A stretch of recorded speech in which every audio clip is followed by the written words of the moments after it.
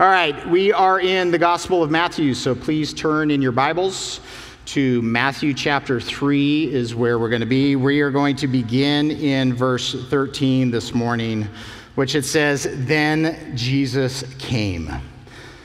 This should be a very dramatic sentence, idea, as you roll a film in your head of the circumstance that's going on. When Jesus shows up on the scene, it's always powerful.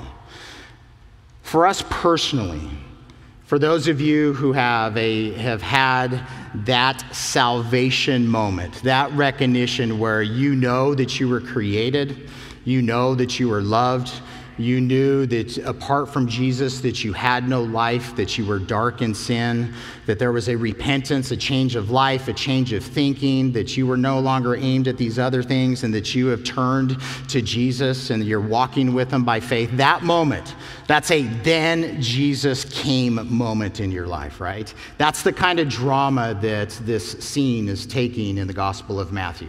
By way of run up and to help you sit in the emotion of this a little bit, Matthew, again, he is providing us a biography, a detailed,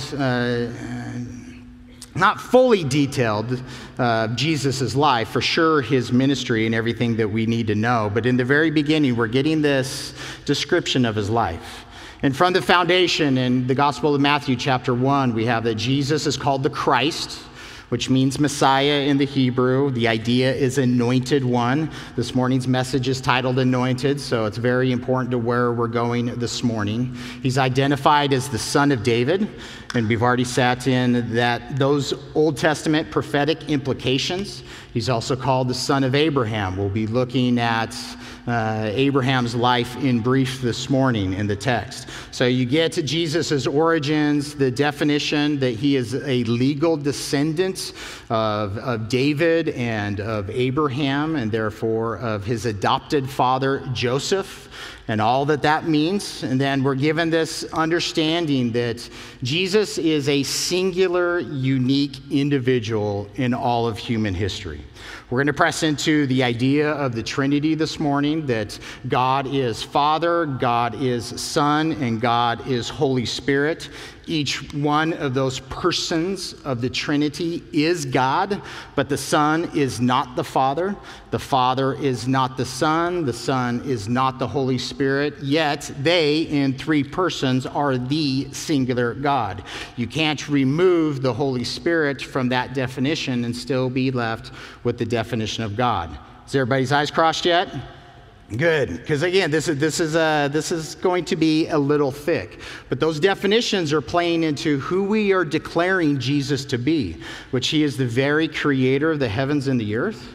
And because of our sin, he is the one who took on our flesh to be like us. And that's what Matthew testifies, that it's through the power, the overshadowing of the Holy Spirit in Mary's life that she was found with child, with Jesus in her womb. This isn't a physical creation in the sense that, normal procreation. This is a radical, singular event in all of human history where God made himself in the womb of a woman, and he was born. And given that definition that his name is Jesus, and the sole purpose is because he will save his people. He will save us from our sins.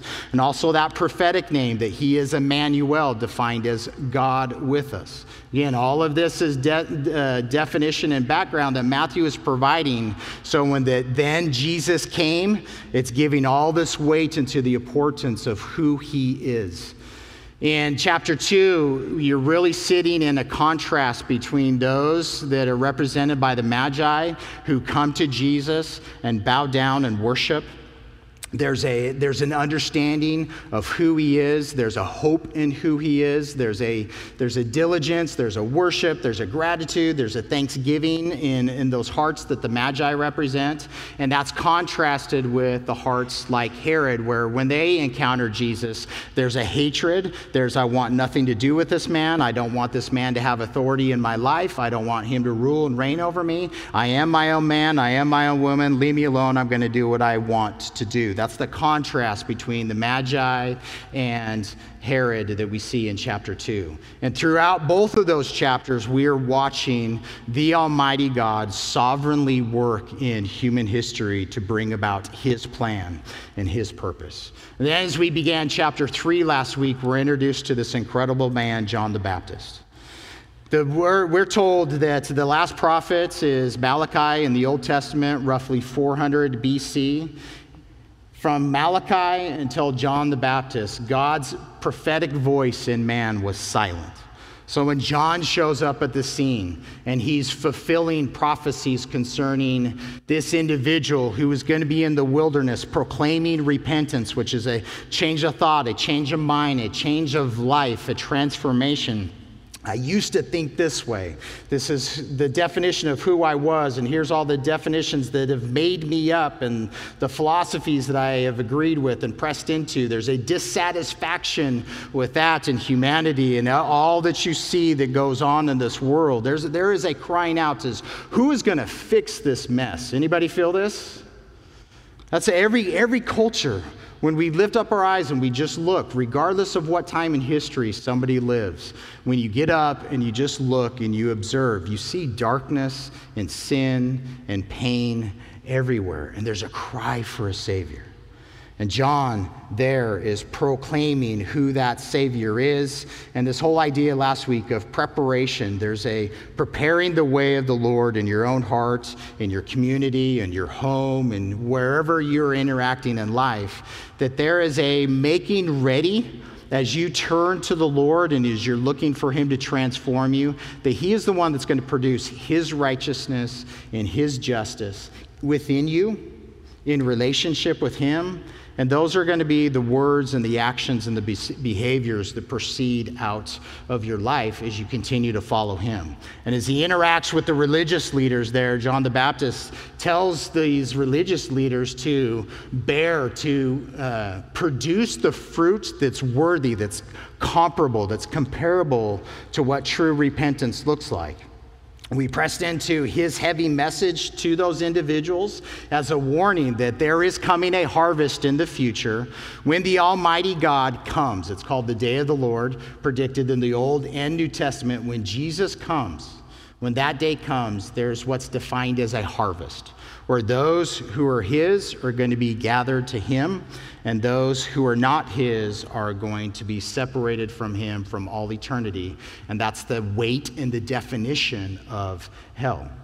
So that heaviness and that emotion and all that John is doing there in the wilderness, you have a mass of people before him as John is communicating these words and this heavy warning to everybody that's listening, but especially the religious that are there listening. You can tell that there are going to be some individuals whose veins are pulsing in their neck. They're red with anger. They want to baptize John and not bring him up out of that water, right? They want to hold him down and kill him because he's standing in contrast to their life and the life that they're living, and he's poking on their chest and they don't like it. There's other people that are listening and they're whatever. There's others that are listening and they're curious, and I need some more. I got some questions and I want those questions answered. There's others that are listening that are totally convicted, and they're coming to John, confessing their sins, looking to have this washing, this conversion that they know is necessary, knowing that as they compare themselves into the revelation of who God has made himself to be, they see the lack. Anybody? When I compare myself to God's perfect word and what he calls us and commands us to be in perfection and righteousness and just and purity, I don't see that within me. I only see that in Christ, and I trust in his promises to make me be that kind of man today and for all eternity when I stand in his presence. So in all of this emotion, in this scene of people, as John has just given this very difficult warning, encouragement, exhortation, and he's not sitting there with stones in his hands wanting to kill people. He's sitting there with the prophetic word of God in his mouth, calling people to turn to Jesus. And then the sentence, then Jesus came. And you can sit from the beginning of Genesis and you roll all the way up to this verse. It has all that weight. Here is the Anointed One. Here is the Messiah. Here is the God of gods. Here is the Lord of lords. Here is the priest of priests. Here is the prophet of prophets. Here is our Savior in the flesh. What's his life all about? What are his words? What does he want to do with us? What does he want to do? What's the relationship that he wants with us? What are his commands? What are his promises? That's all the narrative that we're going to sit in this gospel. So verse 13 says, then Jesus came from Galilee. Remember, Nazareth is in Galilee.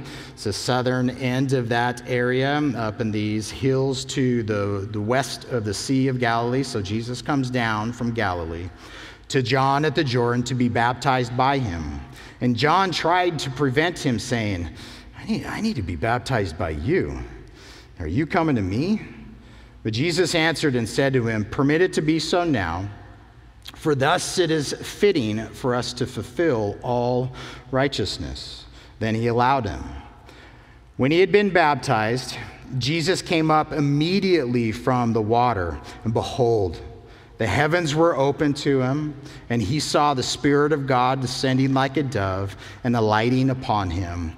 And suddenly, literally again, and behold, a voice came from heaven saying, this is my beloved Son, in whom I am well pleased. So back there in verse 13, just there's so much definition in here. It's awesome. John is declaring to the people that there is coming one after him who is mightier than he is, who is superior to him, that is stronger than John. John's given the testimony to those who are listening. I'm baptizing you with water unto repentance, but the one who is coming after me, he is going to baptize you with the Holy Spirit and with fire. And this one that John has been proclaiming, he has been called by God. God's been speaking to him in his own special way. God has sent him out into the wilderness with these words that he is announcing and proclaiming and teaching to the people. The people are coming to him. And now John has this witness. Here comes the one that he's been telling everybody about. In the Gospel of John, chapter 1, we have this testimony that when Jesus is coming into this scene, when Jesus came, he knows behold, there's the Lamb of God who takes away the sin of the world. So as Jesus is I don't know if he's lined up in a queue. John has his own disciples that are helping this process as people want to come to John to be baptized and confess their sins.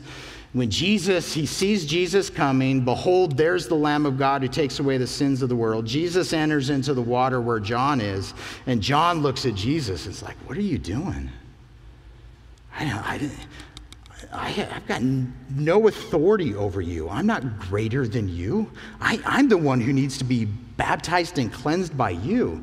And John is attempting in this argument, in the conversation that he and Jesus are having, John wants to prevent Jesus from participating in this baptism. Now, do you agree with John? I fully agree with it. John's baptism, definition for us, this is a specific washing where there is an immersion, and the immersion is associated with repenting and confessing sin. So people are responding to this message that they are separate from God, that they need to be converted, and that there's this confession of agreement with what the Word of God says and the message that John is proclaiming. So they're confessing these words as they're repenting. They're turning away from something. So when John looks at Jesus, and again, I defined before, we're not sure what interaction that John and Jesus had growing up with one another. They're related by distant relatives. Jesus is in his early 30s. John's just like 6 months older than Jesus is. So our understanding, they knew each other, they had interactions, but when Jesus comes, there's the revelation of the Holy Spirit to John that there is the Lamb of God. There is the one that I have been preaching and proclaiming. So when Jesus is standing face to face with John, John has this recognition that this isn't a baptism for you. I've proclaimed to everyone, I need to be baptized by you. You're going to baptize me with the Holy Spirit and with the refiner's fire. I'm the one who needs to be baptized by you. So we're left with the question, what is Jesus doing? Because he tells John, John, permit it, allow it. And it's a command. And it's not harsh. It's just, John, this is what I am going to do, and this is what you are going to do for me, because the Father has called us together, all of us, community, to fulfill all righteousness. And that, again, as John is proclaiming the way of the Lord is to do righteousness and to do justice, found in Genesis 18 is that initial definition, and we watch it all throughout the Old Testament. So Jesus is saying to John, we need to fulfill all righteousness. And the righteous, just behavior that Jesus needs to press into is to be fully identified with the people that he has come to save. So when Jesus is going under the water, he is not being baptized in confession of sin. He is not being baptized because he needs to repent. He needs to have a change and a transformation. As Jesus is going under that water, there is a full surrender to the Father in his relationship as he is now being pushed into public ministry, directed by the Father, that now is your time, that he is giving for us that identification, that he is identifying with humanity in all of our fullness. And the main idea ends up coming out that Jesus is going to become and became sin for us. When Jesus goes to the cross and he is pierced on that cross, we are told that the sins of humanity are laid on him. That's not just laid on him, but this definition that he became sin for us. He became something that he was not. He is the Almighty God who emptied himself of that godhood and became man in all of our weakness, in our flesh, lived a perfect life. And as he's there on the cross, he is becoming sin for us. The righteous payment for sin is death. So again, he is dying the death that each and every one of us deserve in our rebellion to God. That's the imagery that he is conveying in his baptism. And in our baptism, as we go underneath the water, there's a recognition that we're dying to self. So our baptism is not the baptism of John. Our baptism is not the singular baptism that Jesus participated in. Our baptism is in the name of the Trinity, the Father and the Son and the Holy Spirit. And as we go underneath that water, there's an identification with Jesus' death. There's this confession and recognition. He died for me. And there's a love there. There's a mercy there. There's a grace and a compassion and a relationship. And again, it's water. There's a symbol of the Holy Spirit in that. There's a symbol of cleansing. And that as we come up out of that water, again, this is all imagery to convey, I have now been born again from above by the power of the Holy Spirit in my life. His Holy Spirit has come to dwell in me, and we're going to talk about the baptism of the Holy Spirit in a minute. But this is the identification that we are conveying to others and confession and testimony to God as we are baptized in the name of the Father and the Son and the Holy Spirit. So when Jesus is being baptized, he is giving us an example of fulfilling righteousness, and the righteous command that he is fulfilling is he is the promised anointed Messiah who is to come, who is to be the suffering servant, to die for our sins, to be identified with us in every way, to live a perfect life. That's Jesus' baptism. What do you think of it? It's really, this is a devotional passage. These are things for you to know and understand and realize just in prayer and conversation with God. There was a singular moment in history where I had this, then Jesus came. There have been multiple, and it's daily. Jesus comes to me every single day. He keeps me, he redirects me, he reveals himself to me, he changes me. Just yesterday, outside with my father-in-law, man, I was so in my flesh yesterday. It's hot outside, yeah, a little hot, a little sweaty. I'm out, I get hydrated, I'm looking like a grape, and within 30 minutes you're shriveled up and looking like a raisin, right? Because it's all just sweating out of your body. Anybody like it when equipment breaks? I'm borderline personality that I'm losing my salvation when something breaks. Because I want to curse it, right? It's broken, and when something's broken, there's just a These are the moments like when my flesh comes out. And it always takes me some time to calm down. And yesterday it was just, you know what? I'm going to finish up the yard work that I'm doing. This thing is broken. Can't do what I wanted to do today. My plans are interrupted. I'm going to take a shower, and I'm going to go spend the day with my wife. And that's what I did. But it took me some time to calm down, right? And that time to calm down, Jesus is there with me every moment of the way in his righteousness, in his peace, in his patience, in his sovereignty in my life. I really do believe he's communicating something specifically to me about this broken machine, and I'm going to press into that. And was able to, go get refreshed by a shower and go spend the day with my bride. Had a fabulous day yesterday. And that simple moment of repenting, of turning, of pressing into his life and his peace and his stillness. And again, there's this is when Jesus comes. This is his power in our life every single day. Here he is as the Almighty God, coming, being baptized, identifying with us, fulfilling righteousness. And then we have this testimony. When Jesus is baptized and he comes up out of the water, he's got a very unique experience. I don't know about you. When, again, my baptism day, by the way, we're gonna press into a little bit. Salvation is a moment that you express faith in Jesus Christ as your Lord and Savior. At that moment, we are told that the Almighty God, the Holy Spirit, takes up residence within. You are now immersed in and baptized into the Holy Spirit. Does that make sense? He immerses you into himself, and he immerses himself into you, and there is a unity that comes about through faith. Physical baptism is this, again, it's an outward expression of obedience and a symbol for yourself and for those in your community. I have witnessed hundreds of baptisms over the year. Never have I witnessed the heavens open. Never have I had a visual representation of the Holy Spirit descending and coming upon an individual. Never have I heard the voice of God speak in any one of those baptisms.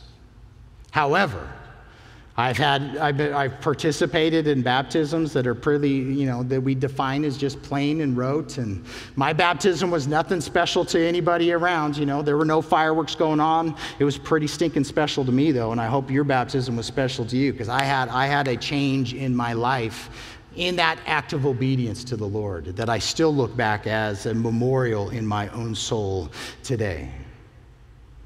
There's a particular baptism in this room happened about 8 years ago, that it was one of those days in worship. After worship, I didn't even have to come up and teach the message. We should have just done baptisms right then, because this place was so filled with the energy of the Holy Spirit, directly related to one of the individuals that was being baptized that day. Just something unique that the Lord was doing. Here, I bring all that up to say, this is singular and unique.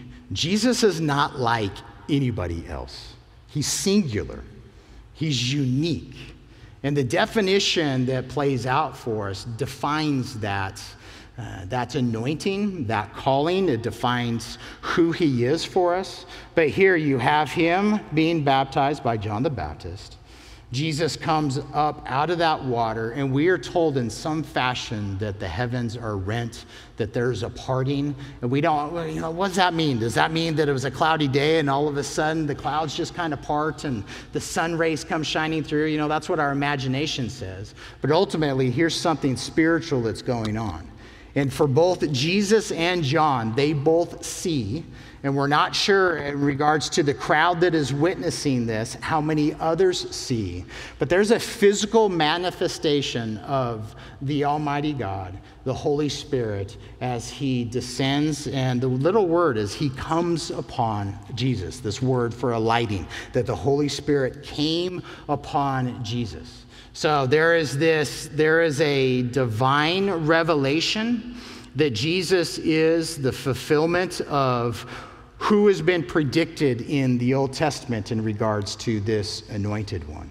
And this imagery of the Holy Spirit, fascinating, especially when it comes to a dove. You go back to Genesis chapter 1, we're told in the beginning, God created the heavens and the earth. And the earth, and again, our idea is the heavens are it's this massive expanse that was completely empty that he created, and that he creates this formless, dark earth covered in water. And the imagery that we have is that this earth, it's formless and it's void, but God created it to be filled and to be teeming with life as he is the creator. But we're told that the Holy Spirit is hovering. It's this word for fluttering. It's this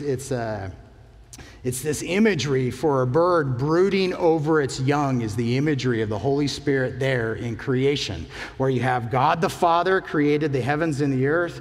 We are told very clearly that there is the Holy Spirit of God there at the creation, brooding, hovering over the face of the deep, we're told. And then God says, Jesus is known as the Word of God. Let there be light, and there was light. We see the Trinity in the very beginning. When God creates man in his image, let us, he says, create man in our image. There in Genesis 1:26, you see the Trinity there. In Genesis after the flood. So this imagery of the Holy Spirit and this imagery of the Holy Spirit fluttering like the bird, it's an image of renewal, it's an image of creation. You have that there in Genesis 1. You also have it in Genesis 8 after the flood. God, in judgment, executes all of humanity except 8 people.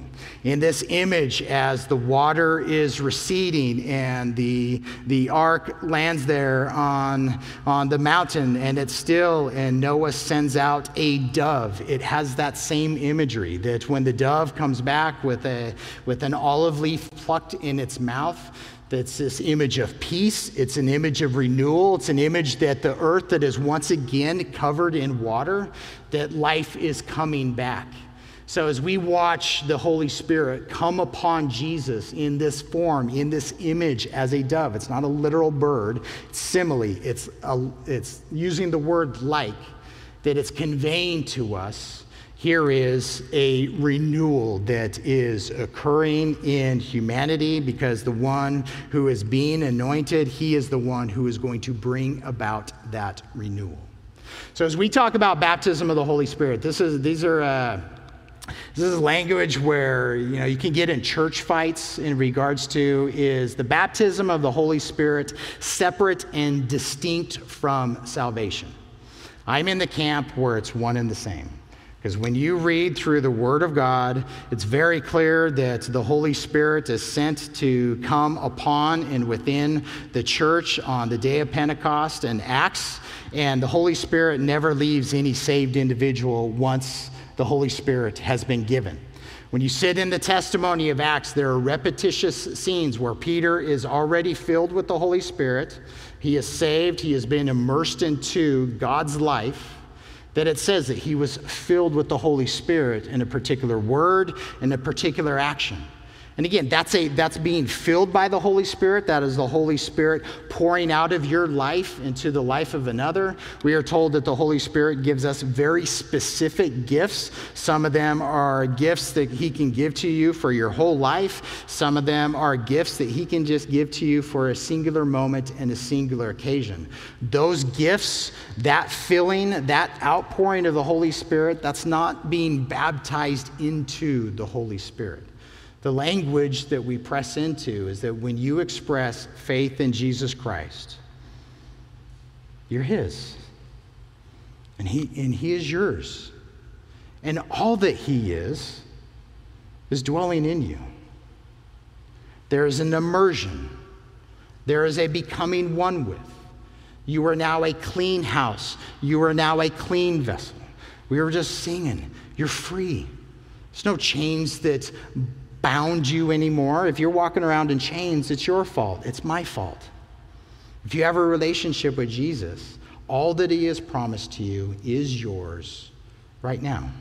In his kingdom, in his authority, you have been immersed into him, and he has come upon you, and he has anointed you. Now, are there special moments where the Holy Spirit comes in supernaturally into our lives and speaks and heals and teaches and makes himself known? 100% absolutely. My definition for that behavior of the Holy Spirit is not baptism, though. It is a coming upon of the Holy Spirit. It's a filling of the Holy Spirit. It's an outpouring of God in your life in obedience to him in regards to his will and what he wants to do in that moment. And that's exactly what we're witnessing in Jesus' life as he is immersed in this moment. This is a singular event in Christ's life where the Holy Spirit comes upon him. Did Jesus have a relationship with the Holy Spirit before he was baptized? For all eternity? Absolutely. Part of the Godhead, Father, Son, and the Holy Spirit. From his conception, absolutely. He was conceived through the power of the Holy Spirit. In his birth, absolutely. Protecting as he was growing, as he was being educated. God was there with him his whole life as he is living it out in perfect obedience to his Father. So what's going on in this scene? What's special? This is that anointing. This is that immersion. This is Jesus as being commissioned in his life in this moment to be sent forth to fulfill the mission in which he became a man for in the first place. That's the weight of his baptism. And as the Holy Spirit comes upon him, we watch his ministry, his teaching, his authority, all the miracles that are being performed. Jesus is not doing independent of the Father's will, and he is not doing them independent of the power of the Holy Spirit. In unity is this relationship, and it's awesome to watch. So the Holy Spirit, the Spirit of God, descends like a dove, coming upon him. And then behold, it's something that we're to pay attention to, this voice that comes from heaven. Jesus is singular and unique. This is my beloved Son, in whom I am well pleased. Hold your place here, a couple of places. One is Psalm 2. We studied Psalm 2 when we were going through David's life in depth. So if you want an in-depth study on that, you can go find the teaching online. Awesome. But Psalm 2 says, "Why do the nations rage and the people plot a vain thing? The kings of the earth set themselves, and the rulers take counsel together against the Lord and against his anointed," saying, so against Yahweh, the creator of the heavens and the earth, and against his anointed, the Messiah, as we are getting this testimony of who his anointed is in Matthew 3, saying, "Let us break their bonds in pieces. Let us cast away their cords." I want nothing to do with Yahweh or his anointed. "But he who sits in the heavens, God shall laugh. The Lord shall hold them in derision. Then he shall speak to them in his wrath and distress them in his deep displeasure." God says, "Yet I have set my king on my holy hill of Zion, the anointed one." This is the testimony in the Old Testament. This is the testimony that the Father is speaking from heaven at Jesus' baptism. This is my king. He is and will be king in Jerusalem, my holy hill, my place of Zion, he says. Verse 7, "I will declare," this is Jesus speaking in the pages of the Old Testament, "I will declare the decree the Lord has said to me. You are my son.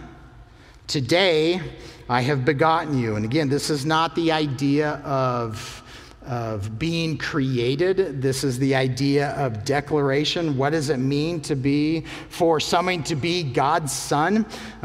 There's this idea in humanity that any of us that are being created, we're sons and daughters of God, right?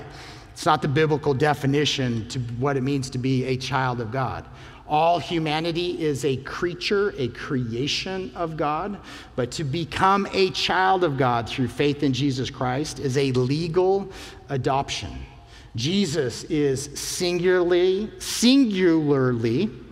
uniquely, always, eternally, history and future, the Son of God. This is my son. Today I have begotten you. I have fathered you. Ask of me, and I will give you the nations for your inheritance, the ends of the earth for your possession. You shall break them with the rod of iron. You shall dash them to pieces like a potter's vessel. This is all associated with the kingdoms of the world, the individuals who are in rebellion and want nothing to do with God. His king and his authority is coming one day. Therefore, be wise, O kings. Be instructed, you judges of the earth. Serve the Lord with fear and rejoice with trembling. Kiss the Son. There's an intimacy there. There's a relationship, lest he be angry and you perish in the way. When his wrath is kindled but a little. Blessed are all those who put their trust in him. Isaiah 42 is another great declaration of God that's being, as God is speaking to Jesus at his baptism, what he is declaring. Isaiah 42 says, "Behold, my servant whom I uphold, my elect one, my chosen one, in whom my soul delights." That's that word for God being well pleased with Jesus. This is my chosen one in whom my soul delights. I have put my spirit upon him. He will bring forth justice to the Gentiles. He will not cry out, nor raise his voice, nor cause his voice to be heard in the street. A bruised reed he shall not break. A smoking flax he will not quench. He will bring forth justice for truth. He will not fail nor be discouraged till he has established justice in the earth, and the coastlands shall wait for his law. This idea that God has put his spirit on his anointed one. One last verse, Isaiah 11:1. We've come to this repetitiously lately. There shall come forth a rod from the stem of Jesse, and a branch shall grow out of his roots. The Spirit of the Lord shall rest upon him. What's the Spirit of the Lord doing? What's his behavior in Jesus' life? And we're going to watch this through the Gospel of Matthew. What's the Spirit of the Lord doing in our life? He is the Spirit of wisdom and understanding. He is the Spirit of counsel and might. He is the Spirit of knowledge and the fear of the Lord. Awesome declaration. Back to Matthew. All of what we just read through, this gives definition, and it gives weight, and it gives clarity, it gives instruction to what is God declaring as this voice is being spoken over Jesus. And again, is it just Jesus that's hearing? Is John hearing? Who else in the crowd is hearing this voice as God is proclaiming that this is my beloved Son? In the Gospel of John, chapter 12, Jesus cries out to God. He's meditating on the crucifixion, the suffering that's coming, and he asks the Father to glorify himself. And we're told that the voice comes from heaven, that God has glorified himself and will glorify himself again. And then the people who heard, some people said that they heard a voice, that an angel spoke to Jesus, and some people are saying that it thundered. So what the testimony of the crowd was in this moment, we don't know. I want to believe that all those who were there are hearing this declaration, and they had much to talk about afterwards as they are debating and discussing and trying to figure out what in the world that they just experienced in this one who is baptized. This is my beloved Son, the object of my love. Told you before, no time, but in Genesis 22, when it comes to Abraham's life, Abraham's son Isaac, God tells Abraham to go and offer his son, his only son, who he loves, as a sacrifice. And all that imagery between father and son and Abraham and Isaac, it plays out between the father and son God relationship, as the Son is going to be sacrificed and was sacrificed for the sins of humanity. This is the Son that I love. All of this declaration over him, in whom I am well pleased. We're going to do two quick definitions of Jesus, just because it's fun to proof text things sometimes. In Philippians, as we talk about, again, just the Trinity. We are told in Philippians chapter 2:5 says, "Let this mind be in you, which was also in Christ Jesus, who, being in the form of God, did not consider it robbery to be equal with God." Sit in that statement. Jesus was always eternally in the form of God, sharing and participating in all that God is, because he is God. Didn't consider it something to be grasped at or seized, that he was taking from the Father to be God. He was always God. Didn't consider it robbery to be equal with God. What does it say? I have way too many notes. What does that say that again, what did he do with himself? He emptied himself. There we go. No, he made himself, there we go, of no reputation, taking the form of a bondservant and coming in the likeness of men, and being found in appearance as a man, he humbled himself and became obedient to the point of death, even the death of the cross. Therefore, God also has highly exalted him and given him the name which is above every name, that at the name of Jesus every knee should bow. And again, this is Old Testament, that every knee is going to bow to God. Again, Jesus is God. At the name of Jesus every knee should bow, of those in heaven and those on earth and those under the earth, and that every tongue should confess that Jesus Christ is Lord, to the glory of God the Father. Colossians chapter 1, verse 13 says, "He has delivered us from the power of darkness, conveyed us into the kingdom of the Son of his love, in whom we have redemption through his blood, the forgiveness of sins. He is the image of the invisible God, the firstborn." Again, this is not a title of time.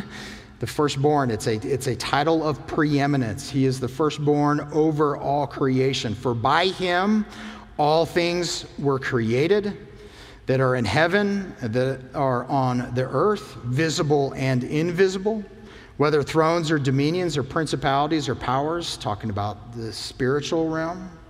All things were created through him and for him, and he is before all things, and in him all things consist.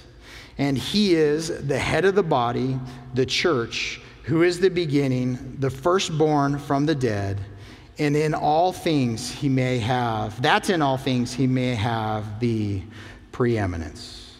For it pleased the Father that in him all the fullness should dwell, and by him to reconcile all things to himself, by him, whether things on the earth or things in heaven, having made peace through the blood of the cross.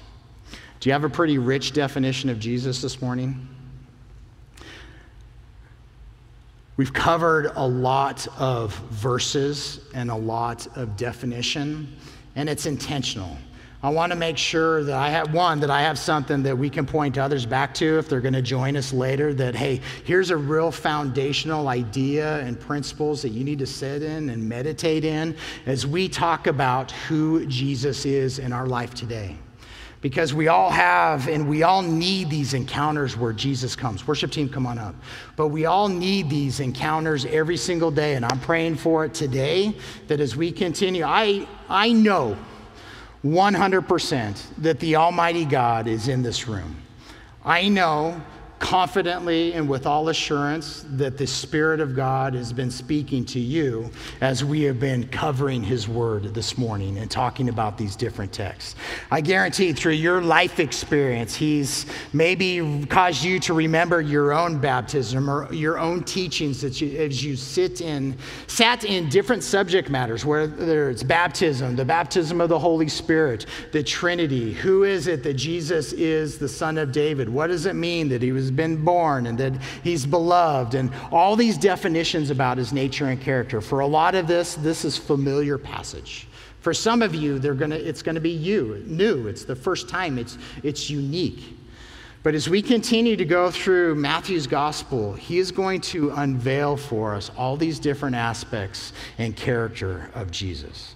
I've outlined for us as we travel through chapters 4, which we'll press into over the next couple of weeks, but the Sermon on the Mount, very famous instruction and teaching of Jesus. We're going to be in that section at least through January. We're going to go very slow, and we're going to press into the words of the one that has just been defined for us. This is not my definition. This is not the definition of church people over history. This is the definition of the Almighty God in regards to who he is, what his plan is historically, what it is today, what it is in the future. Who we are. When we talk about Jesus, we're not just talking about our bro and our homie and, our cool Jesus lingo and all these kinds of things. We are talking about the very God who created the heavens and the earth. But beyond that, we're talking about the one who loves you. When we sit in this testimony that the Almighty God, his voice speaks from heaven, there's my beloved Son, and in him I am well pleased. In a relationship with Jesus Christ, that is his voice over you today. Regardless of how stained you feel, regardless of how broken you feel, regardless of how disobedient you feel, if you believe in Jesus as your Lord and Savior, the Father and the Son and the Holy Spirit declare over you, there's my child. That's the child that I love. That's the child that I know. That's the child that I have freed. That's the child that I keep. That's the child that I have promised. There's coming a day in the future that child that I have chosen to be mine through adoption, I'm going to make that child just like me for all eternity. And that child is going to glorify me. And that child today, you today, through faith in Jesus Christ, you are pleasing to your Father. He looks at you and he delights in you. And guess what? A person sitting next to you that drives you nuts, God delights in that soul, in that life. And there's a transformation process that needs to occur in each of us. Amen? And each of us has to sit in the warning. If you're not his, if you do not have faith in Jesus Christ, you are not a son, you are not a daughter of God. You're defined biblically as a child of God's wrath. That he has anger towards you, but that wrath was poured out upon Jesus on the cross. And to be removed from that wrath takes a simple confession. Jesus, forgive me of my sins. Come into me. Be my God, be my Savior, be my hope, be my King. Change me, transform me, give me your life. Teach me, love me. I need you. Therein is the delight of God towards you. Outside of that confession, therein is God's curse over your life and over your eternity. And all it takes is a simple turning in and say, God, help me. I'm convicted. I may not know, you may not have clarity. You may not have all the definition that we just ran through this morning, which is a lot. But you know that in this moment, if you were to close your eyes to this life and die, that you don't have that confidence that you would open your eyes staring into the face of your Savior and your King. Make sure that you know that before you leave this room this morning. If you have questions, come and talk. If you need to pray, come and pray. We're here.